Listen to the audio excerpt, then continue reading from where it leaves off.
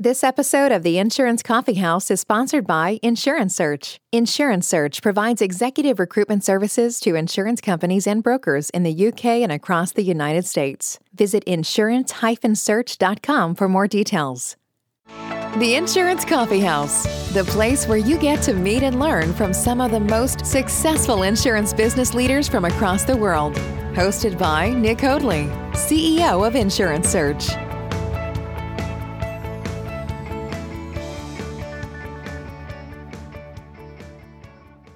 Welcome to the Insurance Coffee House USA, the place where you get the chance to meet and learn from some of the most successful insurance business leaders in America.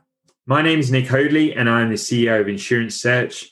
We specialize in helping insurance businesses grow and multiply their growth by attracting, recruiting, and retaining the highest performing insurance professionals in the country.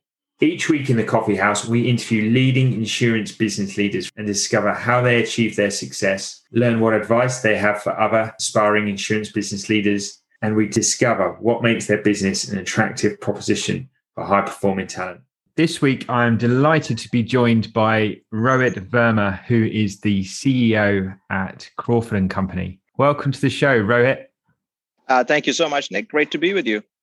Rohit, it's an absolute pleasure to have you in the Insurance Coffee House USA today. Really looking forward to hearing about the great work at Crawford, but also about your own career story as well. If we could start out on that point, Rohit, would you mind sharing with our listeners a little bit more about your career and the journey that's taken you to where you are now as the CEO at Crawford? Yeah, and I must tell you that if you asked me when I was graduating graduate school or college for that matter, that would I be in insurance, I would have probably guessed no, that no road leads there.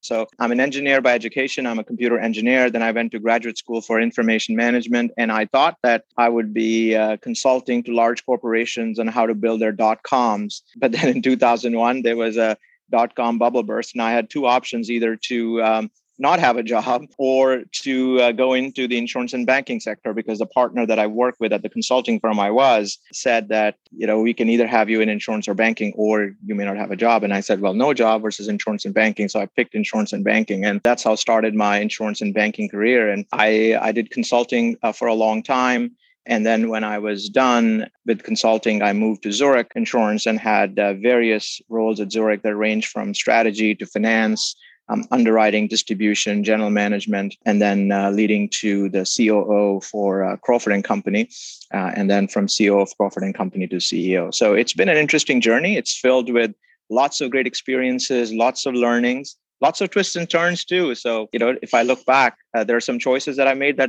led me here. And I don't know what life would have been if I had made different choices. Really interesting, Rohit. And interesting what you say about that .com burst, the bubble bursting back in the early 2000s brought you into insurance. Clearly, the industry is such a strong sector. It's so resilient. And we're seeing that now during the pandemic and as we come out of the pandemic. Do you see there is opportunities now for young graduates coming out of college, or maybe people who've had their first job, where they can actually see that stability within the insurance market and the opportunity there?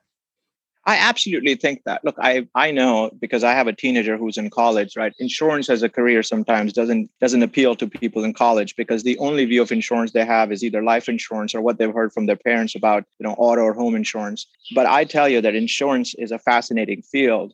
And there's lots of things that you can learn from it. It's a great combination of business and technical skills that you bring together. I think from a career standpoint, it's a ubiquitous industry. It's everywhere. So everywhere in the world, you have insurance. So it's not something that is limited to a certain geography. So no matter where you are. Second, it's fairly resilient to recession, right? Because insurance is a major engine of the economy. Imagine if there were no insurance, planes won't fly, ships won't sail, cars won't be on roads, and we would have homes which would be uninsured, which means we would have to put a lot of our life savings away to make up for if there's damage to our home. So I just think that insurance is a tremendous industry. So we just have to do, as an industry, a better job of educating. And imagine the breadth of careers that exist in the insurance industry, from being a broker where you are extremely close to the client, to being an underwriter, to being an actuary, claims adjuster, an engineer, a forensic engineer. I mean, a legal professional doing coverage and claims litigation. So I just think there is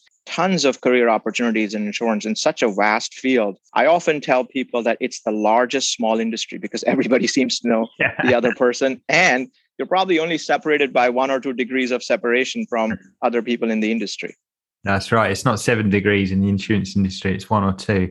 That's for sure. Rohit, it'd be remiss if I didn't ask you, as we're in the insurance coffee house today, you're the CEO at Crawford Company. What's the coffee that fuels your day for you in the morning? I'm not a morning coffee person. I love a good cappuccino. I was in Italy visiting one of our offices where one of my colleagues reminded me because after lunch, I just wanted a great cappuccino. We were in Milan after a meeting and he said, sorry, Rohit, we don't really serve cappuccino in Italy after 11 a.m. We don't serve any coffee with milk after 11 a.m. So I didn't realize that till the time I actually visited Italy. But yeah, I love a great cappuccino and I like it with a splash or a dash of cocoa on it as opposed to cinnamon.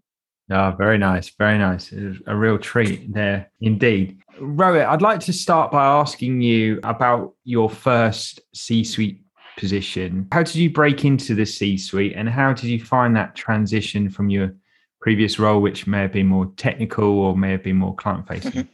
Yeah, so my first role in the C-suite was the CFO of a small business unit at Zurich. I was actually running strategy for one of the businesses. And as I ran strategy, I felt that for me to really influence what I was doing, I needed to make sure that I had a full understanding of how was the finance function working. How were we making investments? How were we deciding what parts to grow? How were we doing portfolio management? And that led me to take on the CFO role. It also made me feel that I'll be closer to the P&L because as head of strategy, while I defined the strategies, I was not as close to the P&L and I was not as close to how the financial working of an insurance company was or a business unit was. And being in that function really gave me a bird's eye view of how an insurance company functioned. And I thought that was so critical for me. At that time, I had not thought about or decided that I wanted to run a profit center or someday be the operating executive. I just wanted to learn. And that's what's driven me throughout my career, just a desire to learn. And that's what led me to be the CFO. And I was the CFO for about 3 years before I decided that I wanted to actually try underwriting. But the CFO role was the first C-suite role that I took on. And I think that learning and that education is such a great point of view. You can reach a senior position, whether that's within underwriting, whether it's within a broker, well. And that next step, you almost need to take a step back to learn about how the finances work, how insurance companies operate to then make those next few steps forward. So I think clearly there, the education and learning was a key thing. In your time in leadership, is there a particular achievement or something that stands out as the success that you're most proud of? Yeah, I've taken every leadership challenge as a way to transform. Right, I feel that our role as a leader is to accelerate transformation.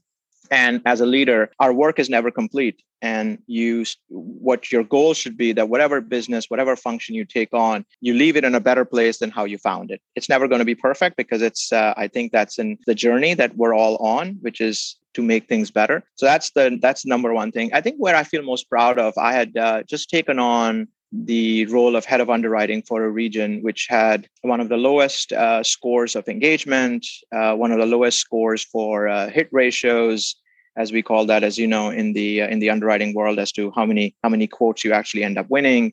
It had a very high turnover rate. That region, after about 5 years of work in that region, it had better engagement than any other region in the country. It was number one or number two in terms of its hit ratios, quality of score, relationship score with the brokers, as well as the retention was extremely high. So I feel very proud of making that transformation. But I think that my proudest moment is still at Crawford Company, where I took on as a CEO in the middle of the pandemic, and how we as a team, not just me alone, but we as a team have navigated the pandemic, prioritizing the health and safety of our employees, number one, closely followed by making sure that we meet and exceed what our clients and customers are looking for, while also driving a change in the culture, which is a lot more focused on empowerment and growth mindset, is probably what I say is what I'm most proud of over the last 1 year. And we're not done yet. There's a lot of work that we still have to do. So as they say, we can't open the champagne and celebrate yet.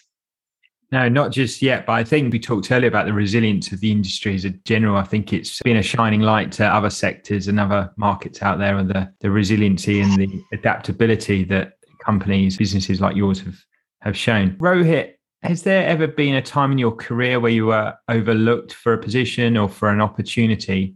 And how did you go about dealing with that?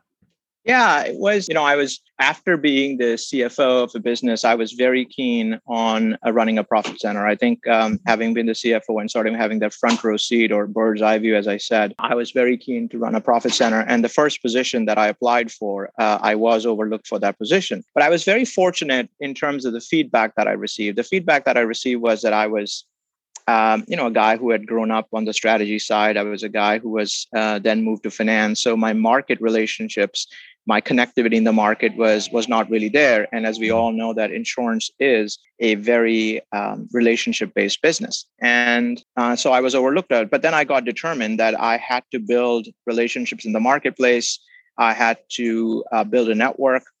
And I'm actually very thankful that I was overlooked for that position, because it really helped me understand that to be a profit center leader, all of the pieces, that was just not the financial acumen or the strategy acumen that is relevant. The as we say in the business, right? It's not just the IQ, but it's also the EQ and the RQ, the emotional quotient and the relationship quotient that are equally important than the intelligence quotient. And that RQ was a revelation for me. And I was not the kind of guy who was extremely outgoing or was actively networking. So it was something new for me to undertake. And I've thoroughly enjoyed it ever since I started doing it. Do you think that setback actually opened up more doors for you in your longer term for you in your career? Yeah, I think so. I think that setback pushed me to develop something that I didn't have. And I think that having the combination of strategy and finance, but then also being able to build relationships, I think all sort of completed the package, as they say. So I feel very good that I was overlooked for that position, which pushed me into this thought process. Those well-rounded skills are very beneficial in a C-suite role, in a CEO role, like the one that you enjoy now. Rohit, how is Crawford adopting new technology or implementing digital change to meet and exceed your customers' expectations right now? Yeah, look, we've been an 80-year-old company. Technically, we've always been viewed as one of the best technical companies out there for claims. Over the last 2 years or so, we have been rethinking our strategy quite a bit. And we've come up with a new vision for our strategy, which is to reimagine the world of claims and reimagine them by decluttering the most aggravating processes. And we believe that there are 3 pieces to this puzzle: expertise, because you have to have expertise; quality, because it's so important in our industry, and for that matter in any industry, but in ours particularly, where you're talking about pretty significant amount of money for some people. It could be someone's life earnings that you're evaluating. So, and then the third being digital, right? Because we believe that digital is an essential element of simplification. Now, I am not a believer in that technology or AI is going to come in and replace the adjuster. I don't feel that way. There are lots of technologies that have come in the past. I mean, look, when television came, people thought radio is going to go out of style, right? And look at what's happening with radio, right? So I don't think that AI or digital or data analytics, however you classify it, is going to replace the adjuster. I do, however, think that it's going to change the way we work. And that's what we're doing, which is figuring out ways in which we change our work. So as an example, we have, if you think about an adjuster who goes to a house and measures the house for damage and is measuring, how wide are the door openings and what's the size of the roof. You had to have someone do that with a tape measure in the past. Now we can take 8 to 10 pictures and you can render a full 3D model of that property within a matter of hours. So what used to take hours now takes minutes, right? Or what used to take days now takes hours. And I think that's the transformation that we're on. At the end of the day, today, you can do pretty much anything with the phone in your hand. You can order groceries, you can deposit a check, you can order a car, you can buy a house. And I think consumers have similar expectations from their insurance provider. So if I have a claim, I still want someone to talk to. I still want to make sure that someone can reassure me that my damage is covered, that my claim is going to make me whole, as they say. But I don't want to wait days and weeks and months for it. I want to make sure that gets done fast. And I think that's where the digital transformation is coming through. And that's what our focus has been on digital transformation, which is to simplify these aggravating processes in the insurance industry. Yeah, absolutely. We interview actually on our podcast quite a few insurtech leaders, and it's great to see the innovation and new products which are coming out there to enable and actually to help the claims industry. And one more thing, Nick, sorry, just on that, which is we also feel that we don't have to be the creators of technology, right? Just because we're using a technology, that doesn't mean it has to be built in-house or we have to acquire the company. We're doing a number of partnerships, particularly how fast the industry is changing. We believe that sometimes it's hard for us to keep pace with that if we try to do it on our own. So we're building a number of partnerships with the best-in-class insurtech providers to integrate them into our solution space, which we then take to clients. Absolutely. And a number of those businesses, they're very clear with us, is that they're not insurance companies, they're not claims companies, they are technology companies, and they're there to enable and to provide those efficiencies and to provide that technology to you. So I think that's fantastic. Looking ahead now, obviously, hopefully we're coming out of the pandemic slowly but surely. What do you see as the major challenges ahead for insurance executives, and how should they be adapting in order to be successful during these times? I think our biggest challenge lies in two places. One is talent. We just had the chief claims officer of one of the largest global insurers at our management team yesterday. And he talked about the average age being about 48 or 49 in his organization of some of the most leading claims technicians. So if that's the average, you can imagine which way the bias of the overall age group is. And we have the same thing. I think our average age is something similar. And if you look across the insurance industry in the next 5 years, I believe there are estimates that 30 to 40% of the industry is going to be eligible for retirement. So we have a whole tsunami of retirements coming our way. And I just don't think that we're adding talent to the industry at the same pace. In fact, I think we as an industry, if you look at the amount of dollars that we as an industry spent on training, have come down pretty significantly. I don't have stats to quote, or I don't know if someone's tracking that, but just intuitively, I can tell you that the dollars which are being spent on training have come down pretty significantly. As a result of that, we're not bringing in new talent. And I think that's the biggest challenge for the industry. So I think some people think that technology is going to be disruptive. I think technology is going to be helpful, because if we don't get technology, there's just no way we're going to be able to close that gap. So I think that's number one. I think number two is that we as an industry have to have a much more forward-looking, forward-thinking mindset. I think we often talk about the change that we want, but we're afraid of that change at the same time, right? So we're attracted to the change, but we long towards the past. I do think that we have to start certain things with a clean sheet of paper and say, okay, if we were doing this now, without actually having any knowledge of how it was done in the past, given what we know exists today, how would we do it? And I think that is a big challenge for us, because we're so rooted still in the legacy, in the tradition of the industry, that we're not looking at it with a clean sheet of paper. And that's one thing that we're doing at Crawford, is that on a number of things, we do sometimes feel, and I'll tell you, some of the executives come to me and say, we're swimming upstream here. Like, no one else is doing it this way. And I keep telling them that that's okay. Right? There will be a tipping point that'll come when the industry will look at us and say, wow, these guys are the pioneers. These guys started it first before anyone else did. And I think the industry will see the light.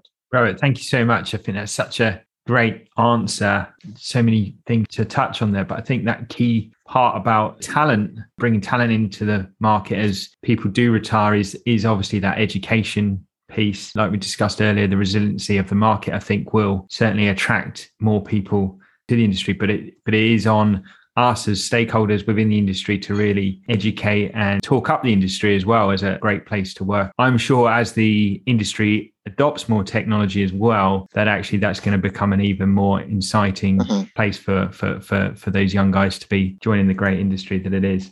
Now turn to the espresso rounds. So-called as the questions are short, sharp, and straight to the point. So, Rohit, I know you like your cappuccino. Are you ready for the espresso round? I'm ready for the espresso round, yes.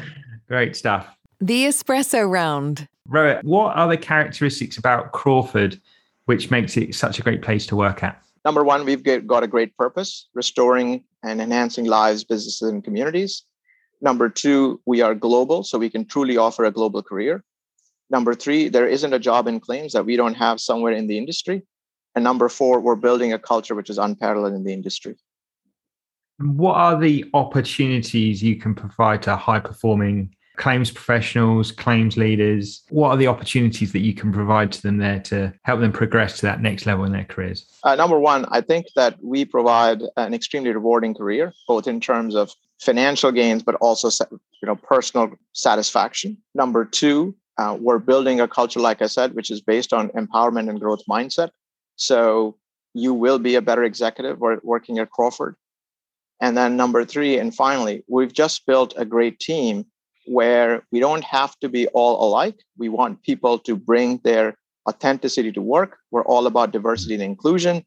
And I think what we're doing is, as other executives tell me, is unheard of in the industry. Awesome. It sounds like there's some fantastic opportunities clearly to work for a market leading organization. But what do you look for? What are the top 3 skills or behaviors that you demand in the executives that you bring on into the business?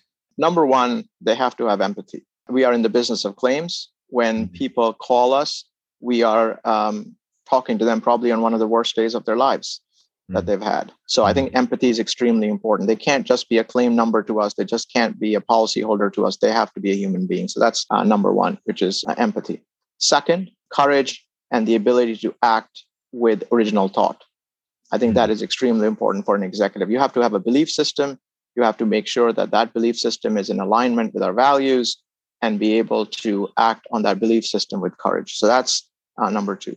Third is that you have to have some expertise, some level of what I call a spike. That could be a spike in technical terms. That could be a spike in relationship terms. That could be a spike in analytical terms. But you've got to have some spike which clearly differentiates you from the rest. And finally, you have to be someone who is willing to invest in developing people.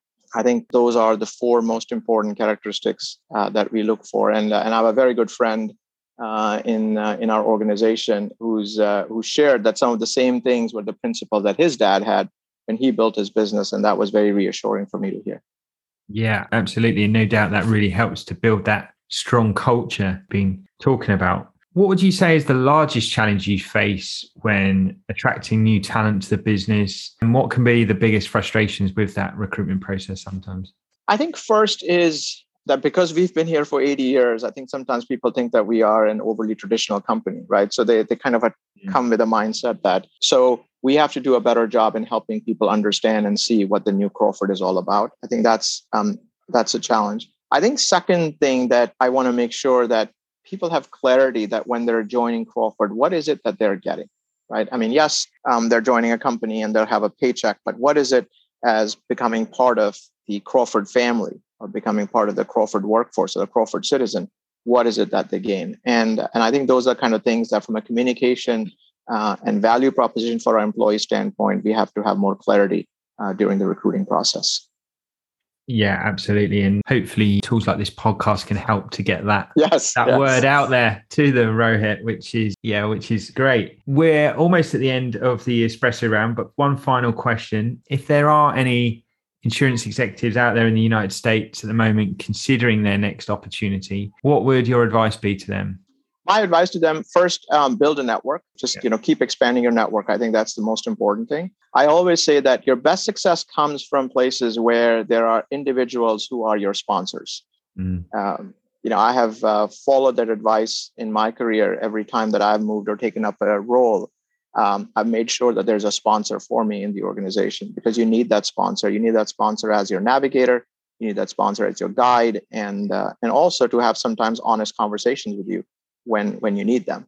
So I think that's so building that network and having sponsors in the organization is extremely important. I think the second thing is having real clarity on what your value proposition is, right? What is your brand? What would you bring? And it's not about, sometimes I think people put over emphasis on that these are the 5 things that I've done. The question isn't what are the 5 things you have done. The question is, by joining this organization, What do you expect to achieve for the organization? And having that clarity of thought, I think, is very important. Oftentimes, when I'm recruiting executives, I actually have them write a paper or a viewpoint of an outside-in perspective. Like, what do you think you're going to bring to this role, and what would you accomplish? What would your vision be? And I know that they don't know the organization as well, that their view is completely outside in. But I'm looking for clarity of that thought process as opposed to the specifics of the actions. Clarity of that thought process and that vision, that overall vision that they have. So much better way of looking at things rather than looking back at past achievements. So yes. Rohit, we've almost reached the end of our time together today. Time has flown very quickly indeed. Before we go though, do you have one piece of closing advice for our listeners? And should anyone want to reach out to you after the show, how would they go about doing that?